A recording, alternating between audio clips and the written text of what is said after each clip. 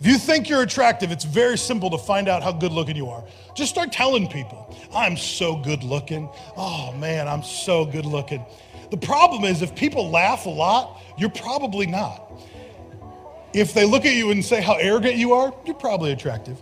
Now, you can go at that social experiment all on your own. Whatever the results are, you're gonna have to accept them for what they are.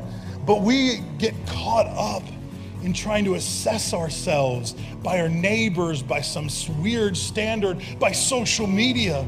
Social media has put this pressure on us to have this perfect life, to have these perfect kids, to have these perfect moments. And we all get caught up in the clicks and the likes and the comments and the video views. And is anyone even reading my posts? The hard reality is that's not where self-worth or self-image should ever come from. That's not where self-worth and self-image should ever originate from. We should understand who we are in Christ, and if no one ever reads my post, then so be it. We should know who we are in Christ, and if no one ever likes my post, then who cares? We should be so invested in having ourselves wrapped in the person of Jesus that all we look to is, I know who I am in Christ, and that's all that matters. Thank you for listening to Daily Dose of Grace.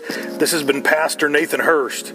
This is God's grace, simple and to the point. To find out more, please visit nathanhurst.me.